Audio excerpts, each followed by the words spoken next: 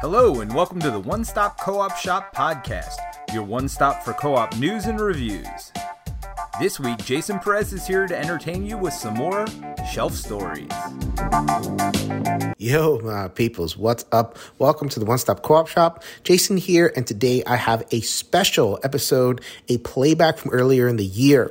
But this is Liz Davis from Beyond Solitaire, who is stepping in very kindly for me.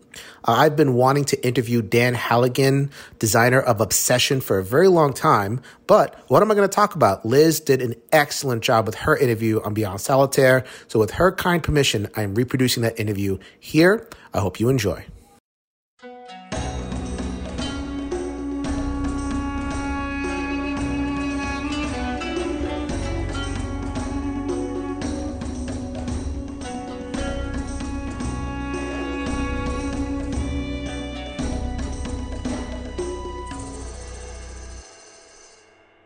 Hey gamers, this is Liz Davidson from Beyond Solitaire, and this week on the podcast I have a very special guest, somebody I've been trying to pin down for a while, Dan Halligan from Kayenta Games. How you doing today, Dan? I'm doing well. How are you? I am very happy to have you on. You are the designer of a game I very much like. You could say I'm even a little obsessed with it. Obsession! Do you want to tell us a little bit about that game? Sure. I mean, I played games going way back when into the 70s. To date myself a little bit, I played military games and Dungeons and Dragons and a lot of games that extended over a long period of time. You know, you would set something up on a table and pray that your mother didn't take it down and destroy like 3 weeks of labor. And so I was into games and then moved on with my career, got married, kids. I had a friend who in 2012, 2013 was trying to explain the concept of a modern tabletop board game. And I just sort of waved him away. One, because he was a big D&D player still in his 40s. He wanted me to play. I just didn't have time for that. I had a pretty active career in the medical business, and he kept at me, and finally just to sort of shut him up, I said, you know, Christmas is coming up. What do you want me to put under the tree? Give me a couple titles. And in 2013, he gave me Seven Wonders and Dominion. And little did I have an understanding of what I was putting under the tree, because I said, okay, I get those. I put them under the tree. Well, we were my family, so I have my wife and 3 kids. At the time, they were teenagers, young teenagers. We wore those things out over that holiday vacation. And, you know, as is typical with our hobby, I then went out and overbought as many games as I could get my hands on, because I couldn't believe that what I had enjoyed as a younger person was being distilled down into a creative 2-hour experience on the table. Made it very practicable and accessible. And more importantly, what struck me was that my kids, and so as young teenagers with electronics, I was a typical dad. Put down your phone. Don't bring the phone to the table. You know, read a book. do something else that's not electronic. Well, they would toss their phones down and fight for a spot at the table, and that sort of put the light in my mind that there was something more important here, which was there was a way to sort of restore really the best part of being a family, everybody gathered around a table, laughing and using their imagination, their creativity, their brain power, because, you know, these board games can be thinky. And I was just sold that this was sort of an antidote to sort of where our culture was going. With people babysitting their minds and not, you know, reading books or using their imagination or just interacting around a table. So I was hooked from that point, and I'm surrounded by board games right now, like a lot of people probably listening, because I think they're special. So what pushed you to design your own board game? How did you go from player to designer? I always had that inclination. So back in those Dungeons and Dragons days, I was always the dungeon master. I always would design the universe that my friends would travel in. So I had that inclination, but what truly motivated me is I started to accumulate games. There were, my wife in particular started getting pushed away because the dominant theme in our hobby is, if you think about it, is mythology, fantasy, space, and farming. I mean, the farm, the sheep, the wheat, that stuff appealed to my wife, and I wanted to make sure to keep it a family affair. But there's only so much sheep and wheat and wood, and Uwe Rosenberg, man, he's a great designer. I'm not knocking him, but there's only so much you can do with that before it gets a certain sameness. And I remember I had gotten Terra Mystica, and I tried to get my wife to come to the table and just look at it. I wasn't even saying, hey, play a game. And I mean, just the notion of a swarmling or a giant totally turned her off. She didn't want anything to do with it. And she said, come on, let's finish wherever we were in watching the series Downton Abbey. She said, let's watch some Downton Abbey. And so that's when the light bulb went off, and I said to myself, well, heck, I'll go find a game that's British 19th century literature type game. And I really couldn't find a game to satisfy me. I found some games, but it seemed that every time, whether it was Regency Romantic or Victorian or Edwardian, anything in that 125-year stretch, it was always treated lightly, almost like a party game. And I was very anti-party game. I liked crunchy games. And so I said, well, no one's really done a crunchy, I'll call it Victorian, but I would ask people to appreciate that I'm sort of referring to that full century plus of what I would call the aristocratic age from pre-industrial revolution through the industrial revolution to the decline of the aristocratic lifestyle in Edwardian times and beyond. And that whole period, because Heavy Cardboard did a podcast, and there was a guest who was a Scottish gentleman named Tony, and he was upset that people were conflating Jane Austen and Downton Abbey. He says, that's 100 years. You can't do that. But I think you can. I'm not saying from a like your perspective, a true historian's perspective, but from the flavor. Yeah, I will confess. I will absolutely confess that I have both made Pride and Prejudice jokes while playing this game and pretended to be Dame Maggie Smith while playing this game. There's something about it that really does kind of lead to that.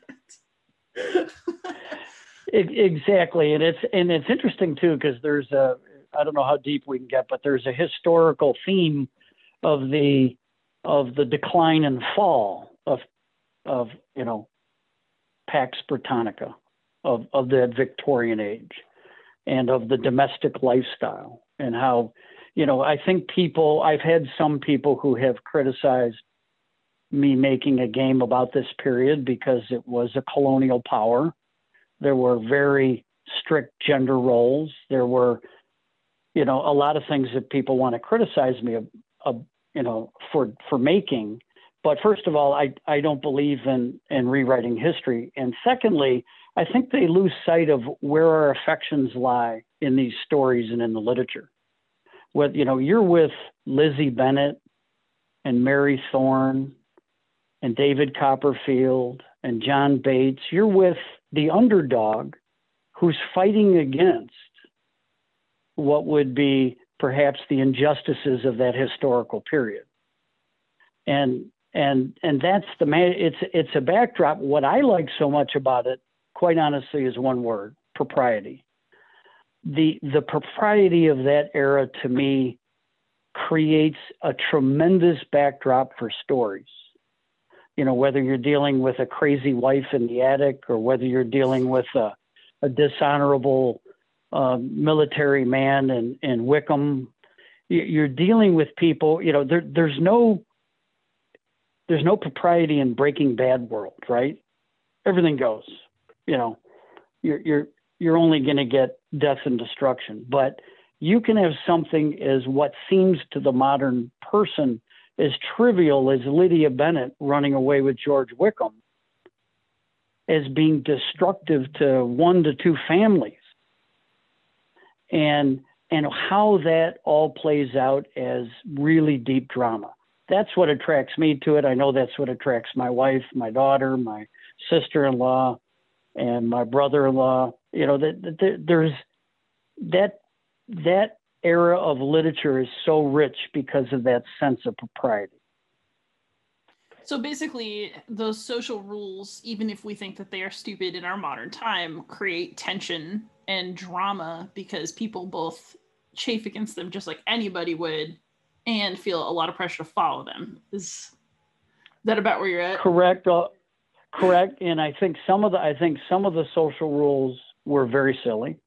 And I think some of the sense of honor. Now, remember, honor it can only be contemporary to its time. But judging somebody's sense of honor, like if you want to look at, Pride and Prejudice is about the prejudice of Darcy against his heart and the family of the Bennets, and the pride of Lizzie, who knows that she is a brilliant, worthy person, and that goes against the mores of the time. But his sense of honor and how he pivots 180 degrees to embrace a new role of judging people on the content of their character, that's ageless.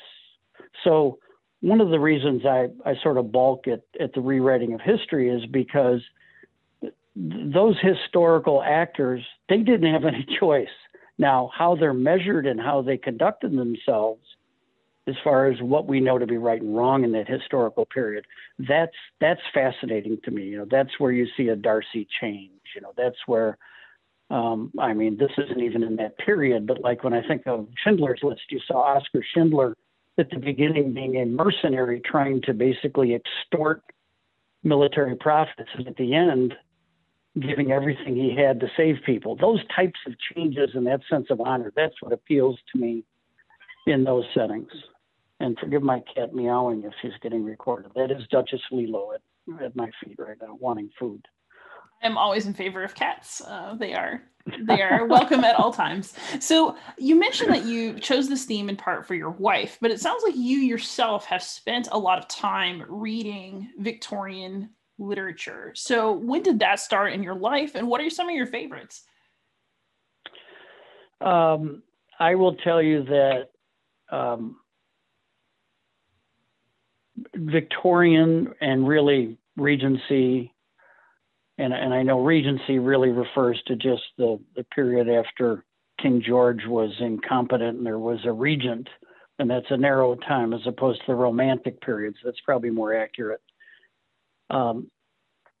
Those dramas got me to the books. I'm always read an enormous amount in my life. I used to, as a young nerd, keep a log, and I'd read 100 books in a year.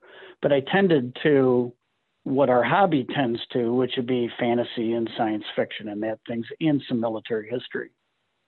But more as an adult, the dramas got me to read the books. So you mean like the BBC? It's not a neat. Yeah, Masterpiece Theater is a mainstay in our house, and anything, whether it's Poldark or Victoria or Dr. Thorne, whatever it was, when that stuff comes out, we consume it, and that brought me to the literature sort of in the reverse order, because I would say that I wasn't probably mature enough as a teenager and somebody in their 20s to be happily strolling with Pride and Prejudice as the book and reading that. And that's not an easy read. That's one where you have to pick up the ear, if you will. I remember when my wife and I used to go to the Shakespeare Theater, it would be Act 2 before my ear kicked in and I could actually understand what they were saying without having that sort of delay in my brain. And the same sort of thing when I was reading Jane Austen. But I had a hunger to go, whether it would be Trollope or whether it be Austen or Dickens or, and read that, and the Brontes, and read that material. And I've always found literature, reading, to surpass drama on the screen, with very few exceptions. And so that's why I'm very much drawn in that direction. So if I see some great piece that's written on something, boom, go get the book and read that. And so it's a little bit of a inversion over my history of reading heavily as a kid. I do read the literature, but I've only read it over the last 10 or 15 years. And favorites would be Jane Austen, without a doubt. She's brilliant. I very much like Trollope. I mean, Dr. Thorne is a great, if you haven't read that one, I think that's great. Dickens, I like. So I actually think this is really funny because the reason I enjoy all this literature is because I was once a middle school girl who watched the BBC Pride and Prejudice series and saw Colin Firth, who at that point was like Mr. Sexy. Let's be real. So I started reading all that stuff when I was a lot younger because, that was like the romance that I enjoyed reading. And I actually also have spent a lot of time in my adult life reading kind of Regency romances. I love romance novels. And so, a lot of this actually comes together for me from that direction. Have you ventured into the world of Regency romance? Not outside of Jane Austen. Well, I highly recommend if you want to add a little spice to your reading diet. So what kind of decisions went into bringing that literature, which you find so immersive, to life in the form of a board game where you're actually participating instead of just absorbing? So when I investigated that genre and really found it wanting in board games, I conceived of a Trojan horse, and the Trojan horse was to turn this idea of a party game being necessary to recruit new gamers. Because I think there's always a little bit of evangelism in board gamers. They see the magic of board games and they want other people to come play. And so my idea, though, was not to get them to come play something like Just One or Werewords or something that's a party game, but something to get them to that next level of a crunchier game where they start to get a little deeper into a theme and they get a little more complex and burning the brain power to figure out the game. And so I thought, I know so many people who are drawn to just to throw out some dramas, Downton Abbey, Pride and Prejudice, Upstairs, Downstairs.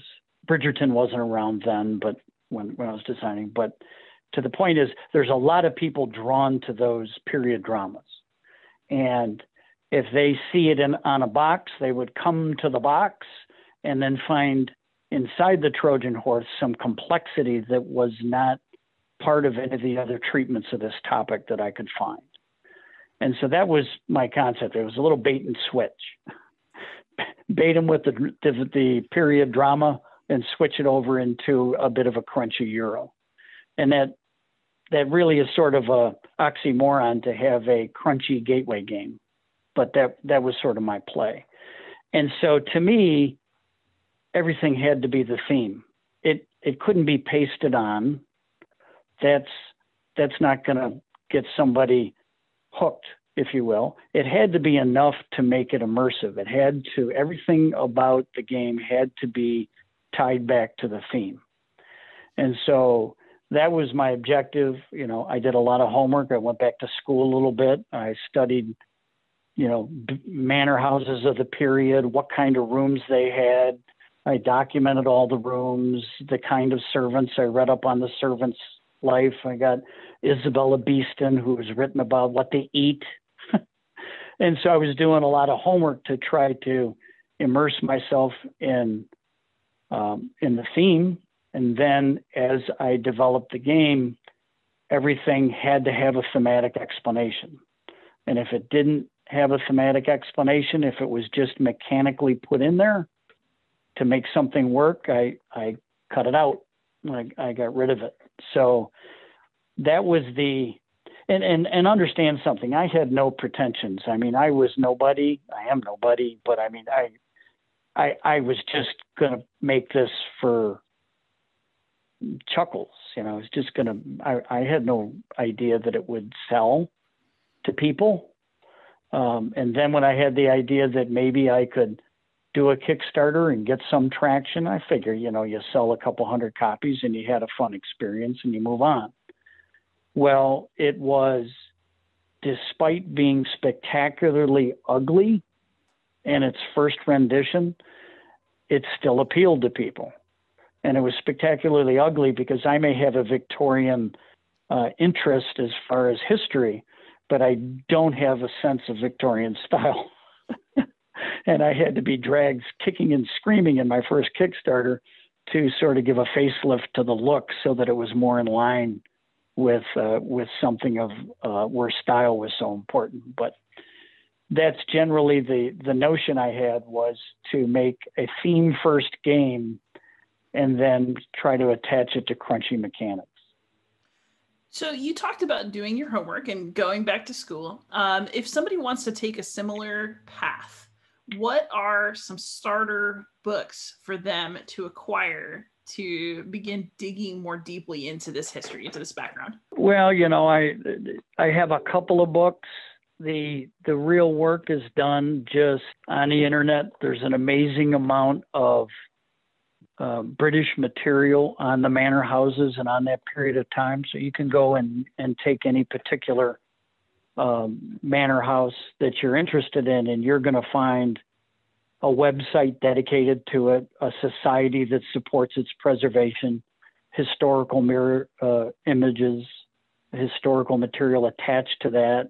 For example, on the upstairs, downstairs box, I found the photographer who went to what I call Alderley Hall, which is the main box image. And he photographed that for as an assignment by the Historical Society that was preserving that manor house. And I got permission to use his images, and the kitchen is from the kitchen inside Audley End, which is the name of the actual manor. And that's what's on the cover of Upstairs, Downstairs. So I reached out to people like that. There's books like Life Below Stairs, which is True Lives of Servants, which I found. There's the Isabella Beeston book. She deals with domestics, and it's written in 1861, which is the perfect time frame. But I would say most of it was spent just going to those historical societies in Great Britain and looking at what they had preserved and studying that way. But I do have to interject here. So when I did my initial Kickstarter,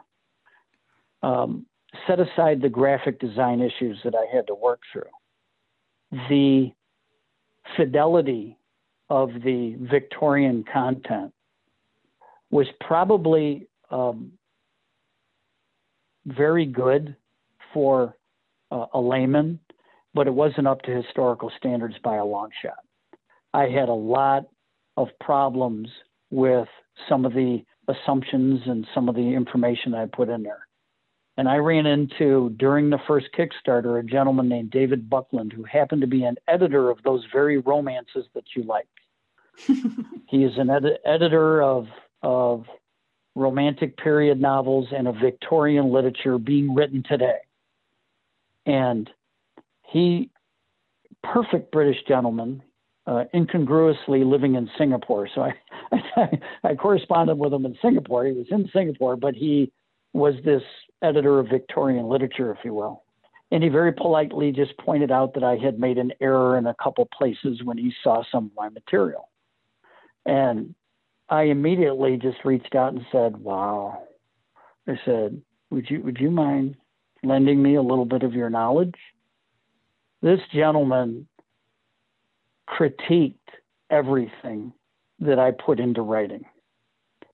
And if it were not for him, and there were a couple of other very generous Brits, Guy Allen is one of them, Martin Joins, that jumped in and offered their assistance. And well, if it wasn't for that very friendly community of gamers from across the pond, the obsession would have fallen flat, because it just would not have measured up to the historical standards. And I'll give you an example. If you take a look at the family members, I should probably grab, well, I won't do it. I'll leave that as a homework assignment. But if you look at the family members for like family Wessex, you will find that the son, the daughter, and the parents all have different last names. Something as simple as that, where the Earl or the Viscount is taking the name of the estate, his son is taking the family name, and the daughter takes another name. And I get that all explained in detail by David Buckland in particular. That's high-level stuff that I never would have been able to find. I didn't find when I did my research. No one got into that sort of depth. And you could go into the geography of Derbyshire, the different locations, the Peak District, and areas in there, so that you could add context that would be not only thematic, but it would resonate with the people who are living in that area right now. And the truest testament to the help that I got from those folks generously. And no one said, hey, send me a check. I loaded them up with games. I gave them credit, and I gave them my undying gratitude, and I would have gone further, but they just said, no, we just want this idea, which we truly love, to measure up. And the fact that there's several hundred copies in England now, and no one has ever found fault or flaw with anything that ultimately emerged as the game, is to their credit, not mine. I laid a lot of groundwork, but they actually built a lot of the theme that I would have been unable to build even with heavy research. That is so cool. And I actually want to go back to one more part of your research. So you enlisted the help of a photographer who was photographing old manor houses. You also have photographs to represent the different gentry that you can put into your hand for the game. What inspired you to use real photographs? Where do those come from? The hardest, let me rephrase it, the most difficult thing facing anybody who wants to design a game that they're serious about, not something that they're just dabbling in, is art. Art is exceptionally expensive, and it's exceptionally important. I've got 3 self-published novels, and just my cover art was $600 per image for those 3 books. Ooh. Think about that. If you've got 70 cards, just because it's a little bit smaller, that is a barrier that really stands between anybody, in particular anybody who's got a fantasy concept where you can't draw from reality at all. You can't use your Adobe or Photoshop, InDesign skills to go ahead and antique things or do whatever. You've got to basically have original artwork. So I was confronted with a problem, which was, how do I get artwork into Obsession on a shoestring budget of $0 out of my pocket? And I happen to have worked, many, many, many years ago, in conjunction with a company that worked with the patent office with issuing patents. And I did know that 19th century materials, in particular photographs, are public domain. Huh. So the light bulb went off, and I said to myself, I wonder what kind of quality public domain photographs of real 19th century people are out there? And the answer is a lot. There is now originally I wanted a Regency game, or I wanted a romantic period game, 1830s, 1820s. Yeah. And there's no camera work back then. So I switched to 1860s, which is just shortly into the photographic period after, I think you call them a daguerreotype. I can never pronounce it. But if you've ever looked at an old photo and seen this sort of sepia-toned frame around somebody looking into the camera with sort of a maniacal look, that probably fed into the Victorian macabre type of genre that's out there. But anyway, those were from like 1850, I think. And once you get into the 1860s and beyond, there is a whole host of folks, all of which I would capture the ones that were in the best condition, and I would retouch them and try to improve them.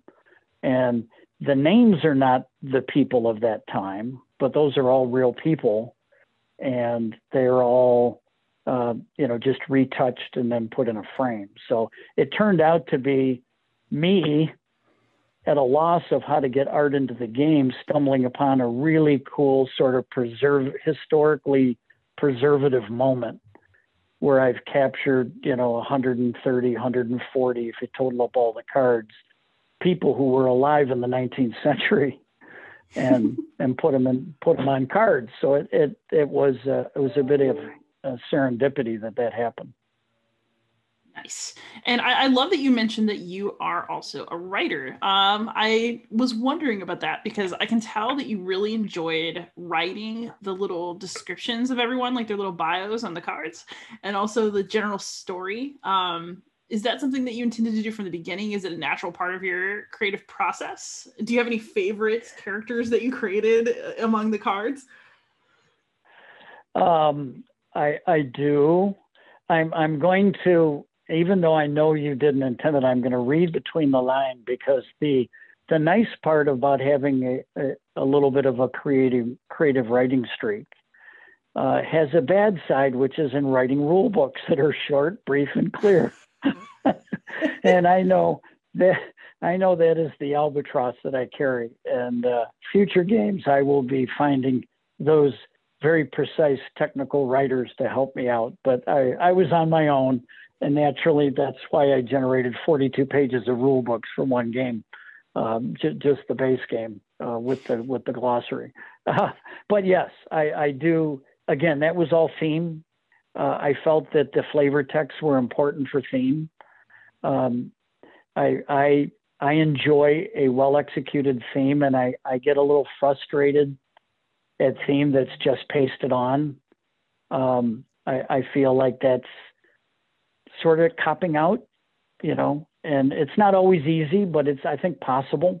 It's interesting how mechanics sort of organically make themselves known when you're sort of narrowly focused on theme, and so the flavor text was theme, and what became the driving force of what those flavor texts were is that I had to, in my mind, for that credibility I was describing as far as coherence, thematic coherence, link the flavor text to the favor. So I wanted all flavor text to have some connection to the favor. So for example, if you had a pounds favor, you had a money favor. A lot of people think that somebody comes to the bowling green and you have a game of bowls and money changes hands. That's not the context of a pounds favor. And I go through great pains to indicate that all the favors, they're not concurrent with the activity, and they flow from your acquaintance and the type of person that you're bringing into your social circle. So if someone has a pound favor, I link that to either political influence or more commonly travel, having an awareness of international affairs, because the way that aristocrats made their money, they had rents for the land that they owned, and then they had usually a money manager or business manager that would, do what any business manager would do, would put their money to work. It was something they typically didn't get in the weeds themselves. They dealt with it at 30,000 feet. But if the business manager wanted to invest in the tea trade, that'd be recommended, and maybe that's where the money would go. And so that pound favor would be linked to the flavor text, because that person spent, several years in Delhi and has returned back to Derbyshire, which is where he grew up.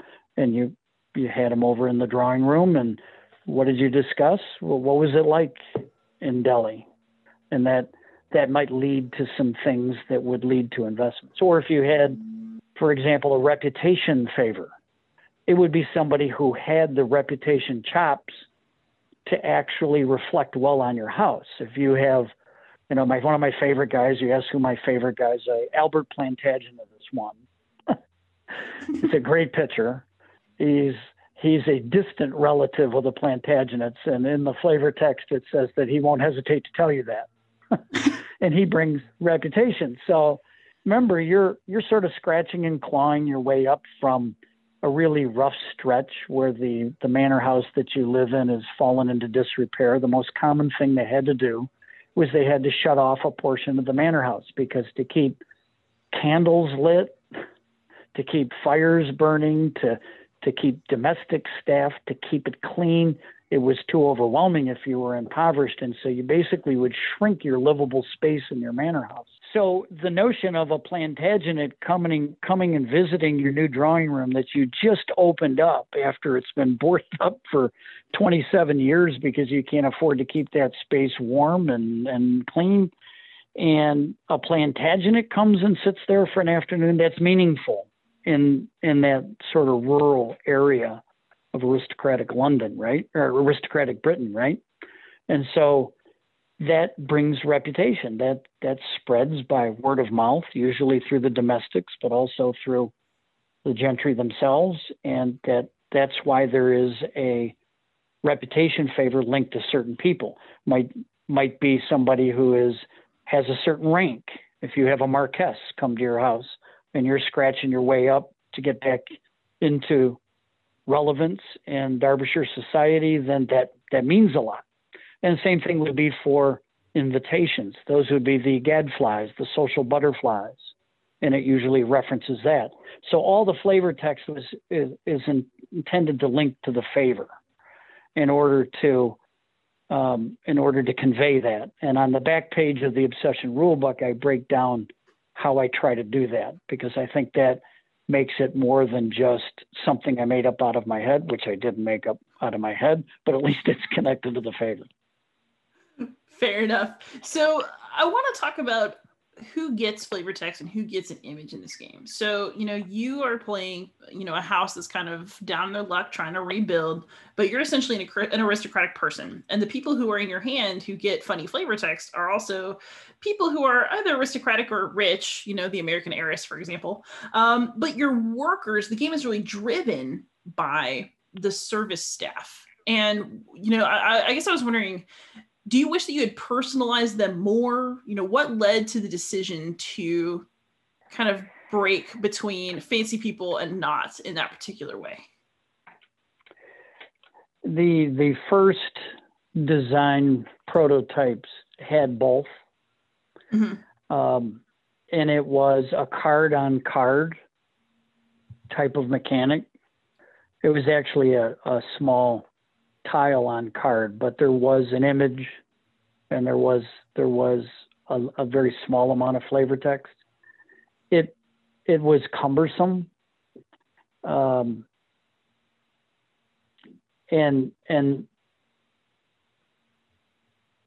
I have a certain affection for the meeple part of a Euro game, and I wanted to sort of capture the flavor there. I think I take gratification from, let's face it, you and I probably both would say if we had to pick a class not a class, a group of people in Downton Abbey that we liked, either the servants or the Granthams, we'd pick the servants. That's where our hearts and our sympathies, at least mine, were attached to. So I'm very much, as everybody who's listened to my videos knows, service is my favorite part of the game. And I think I take satisfaction from the fact that you mismanage service in this game, you will get smoked. Managing the service, building a service engine, while it's impersonal, it at least acknowledges the fact that without service, your estate is staying in the doldrums. And yeah, I guess I could have done that. It had a clunky feel to me, going card on card, and I wanted sort of a tactile component too in the way of meeples. And I think once you go to a meeple, you lose a little bit of the ability to personalize a meeple. So I tried to do it with the shape and with how they were essential. Yeah, I mean, the truth is, ain't nothing getting done in this game without the correct staff. Yep. And you will find, if you say, I'm gonna make a run without a second footman for this game, you'll lose. I have personally never done that and done well. Maybe I've got one win, but I've played thousands of these games, and most people haven't played that many. I mean, there's just got to be a real ear for what you need, what your gentry deck looks like, and getting that service mix just right. So Obsession is a bit of an obsession for you. This is still your first published game, and you're entering the third printing. Is that correct? I am. Just started last month.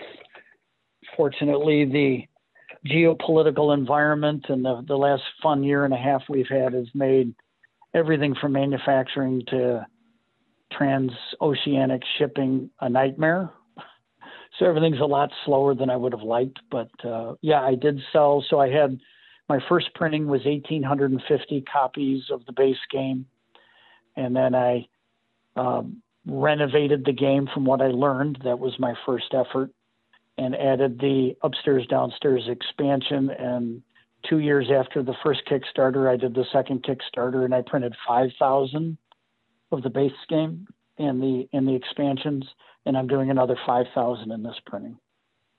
Wow. And so are you ever planning to make another game? And if you do, is it going to be on this theme? I do. And in fact, over Memorial Day, I spent playing a prototype over at the barbecue I was at of a game. And I do have different titles with different genres. I have a space game that's in development. The biggest hurdle is, and we talked off mic about what I do for a living. So what I do for a living during the day is I involved with artificial hearts and artificial lungs. And so I'm in hospitals most days, and it's pretty demanding, but I'm retiring from that in less than a year.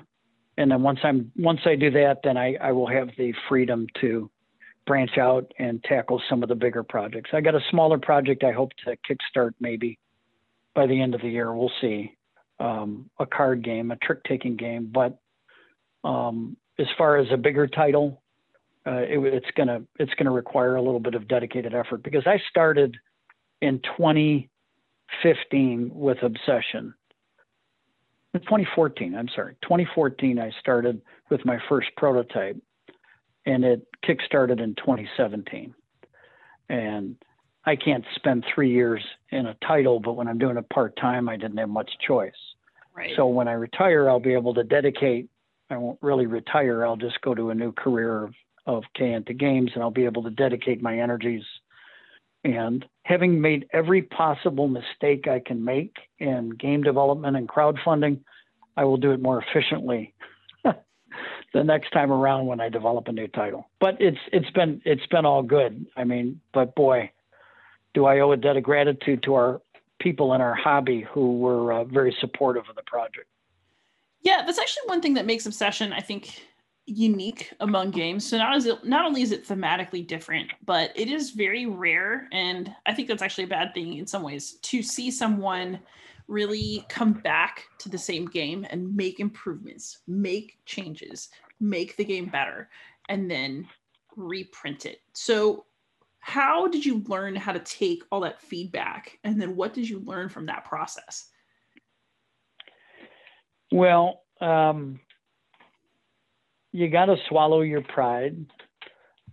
You know, initially, I think the fact that I fully recognized that my first Kickstarter was a bit of a humble project. My goal was just to get it funded at $36,000, which was my funding level. And so I wasn't overly optimistic about it being a significant game. It was just a project I wanted to do. Mm-hmm. But when I got the first criticism, and I mean, some of the criticism is, you know, when you're dealing in the online world, might not be too tender. It can be pretty rough. And I remember, you know, stewing for a day, and then I said, "What are you, an idiot? What they're saying happens to be right." You have people who, despite their concerns about the project, are engaging you. Well, listen to them. And, you know, I had some harsh critics who came out and said, "This is wrong, this is wrong, this looks incorrect, this is wrong, this is wrong, this is wrong." And I reached out to them and I said, "Would you help me make it better?" And they flipped 180 degrees and graciously gave me every minute of time that I could ask for.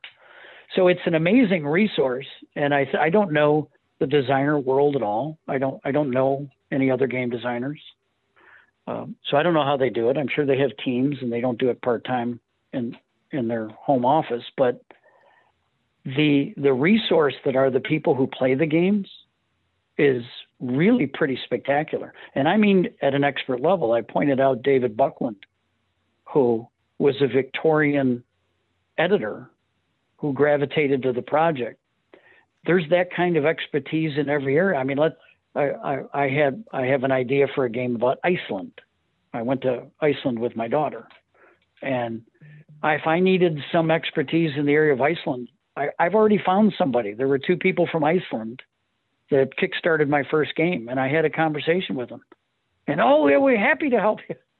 So it was a great resource, and it's a little tough because if you ask opinions of 100 people, you're not going to get a consensus. So you're going to disappoint some people if you use your judgment to go in one direction and not another, which you're going to have to do, or you're going to have AP. So it's a little bit of a delicate path to sort of navigate. But I think if you're just very honest out of the gate that, you know, that's a reality, and I'm not going to do that for this reason, but I'm going to do that. Thank you. That's fantastic. And what it taught me is that I did play testing in a very insular group with the first edition of Obsession, the first design.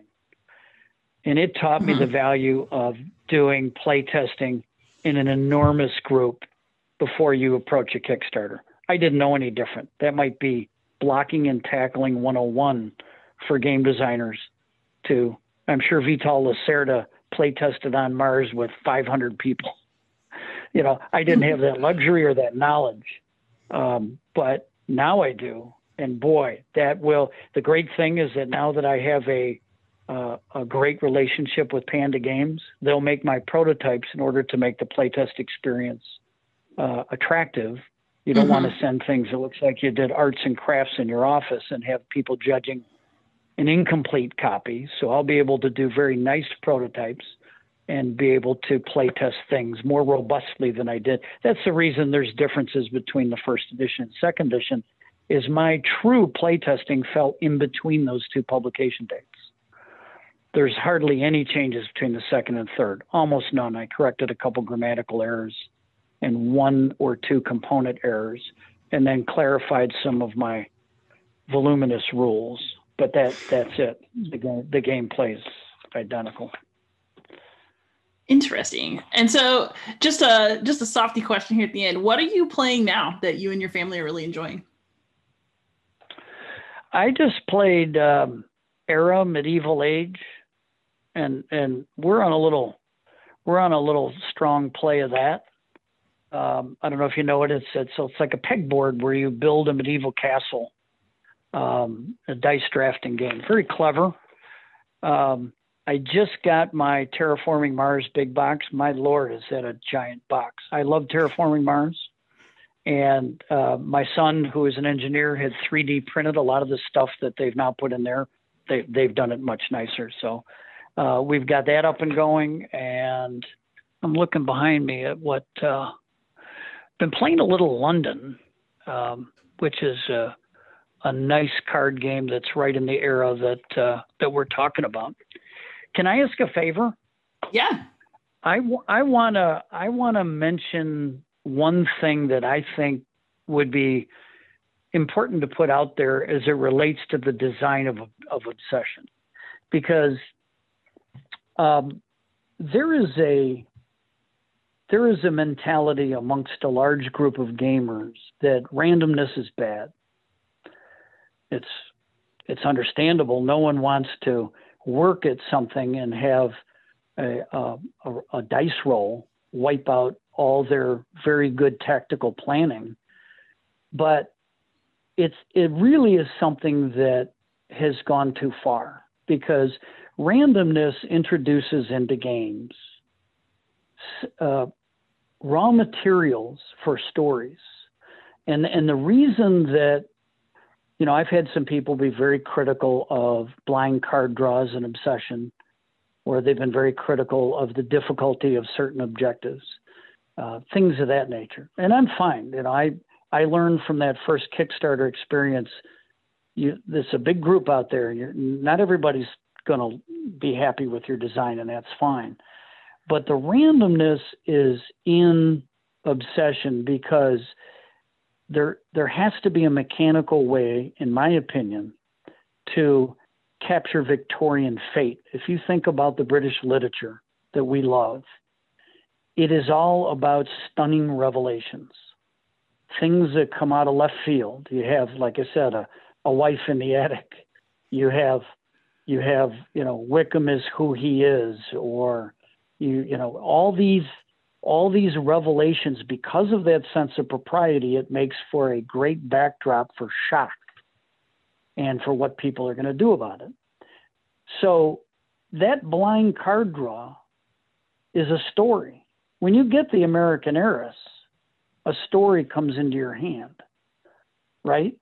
You look at the American Heiress, you make a joke about the American Heiress. Yeah, you got an American, that's a story. When you pull a CAD, or you asked about another favorite card of mine from Upstairs, Downstairs, the Curmudgeon.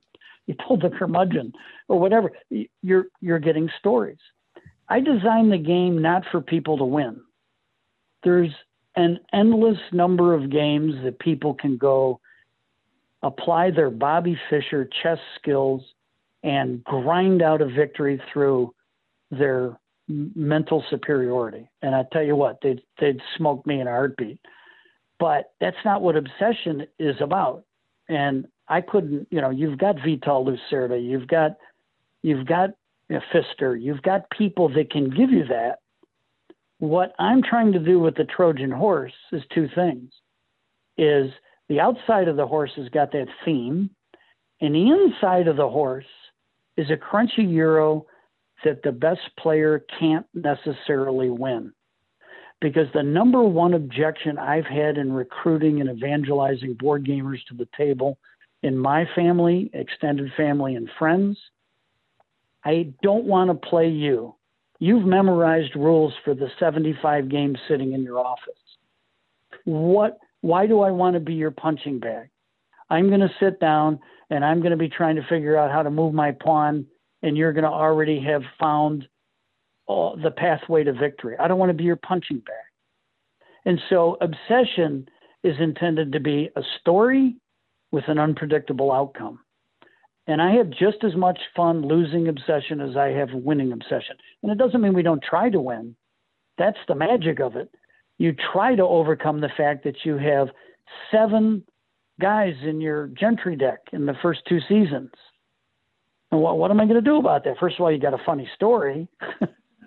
you got a weird Rolodex, but now you got to figure out what to do with it. Okay, maybe I'm going to get after the cricket field and the smoking room, and I'm going to hire that extra valet, and something comes out of that.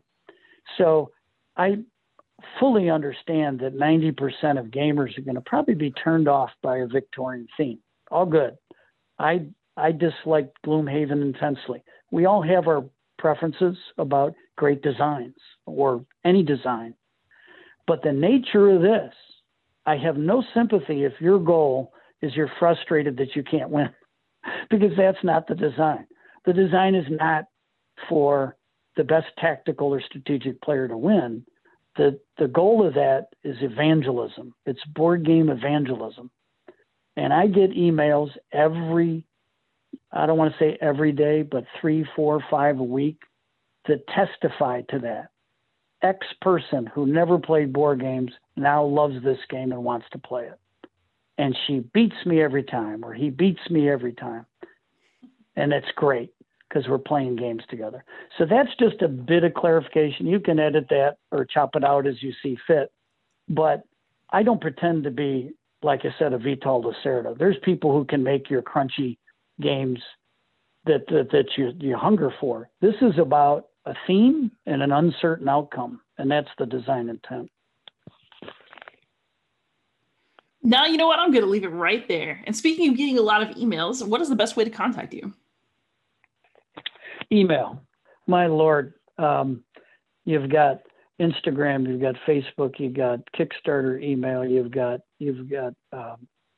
Twitter. It's so difficult when all these messages come from all these sources.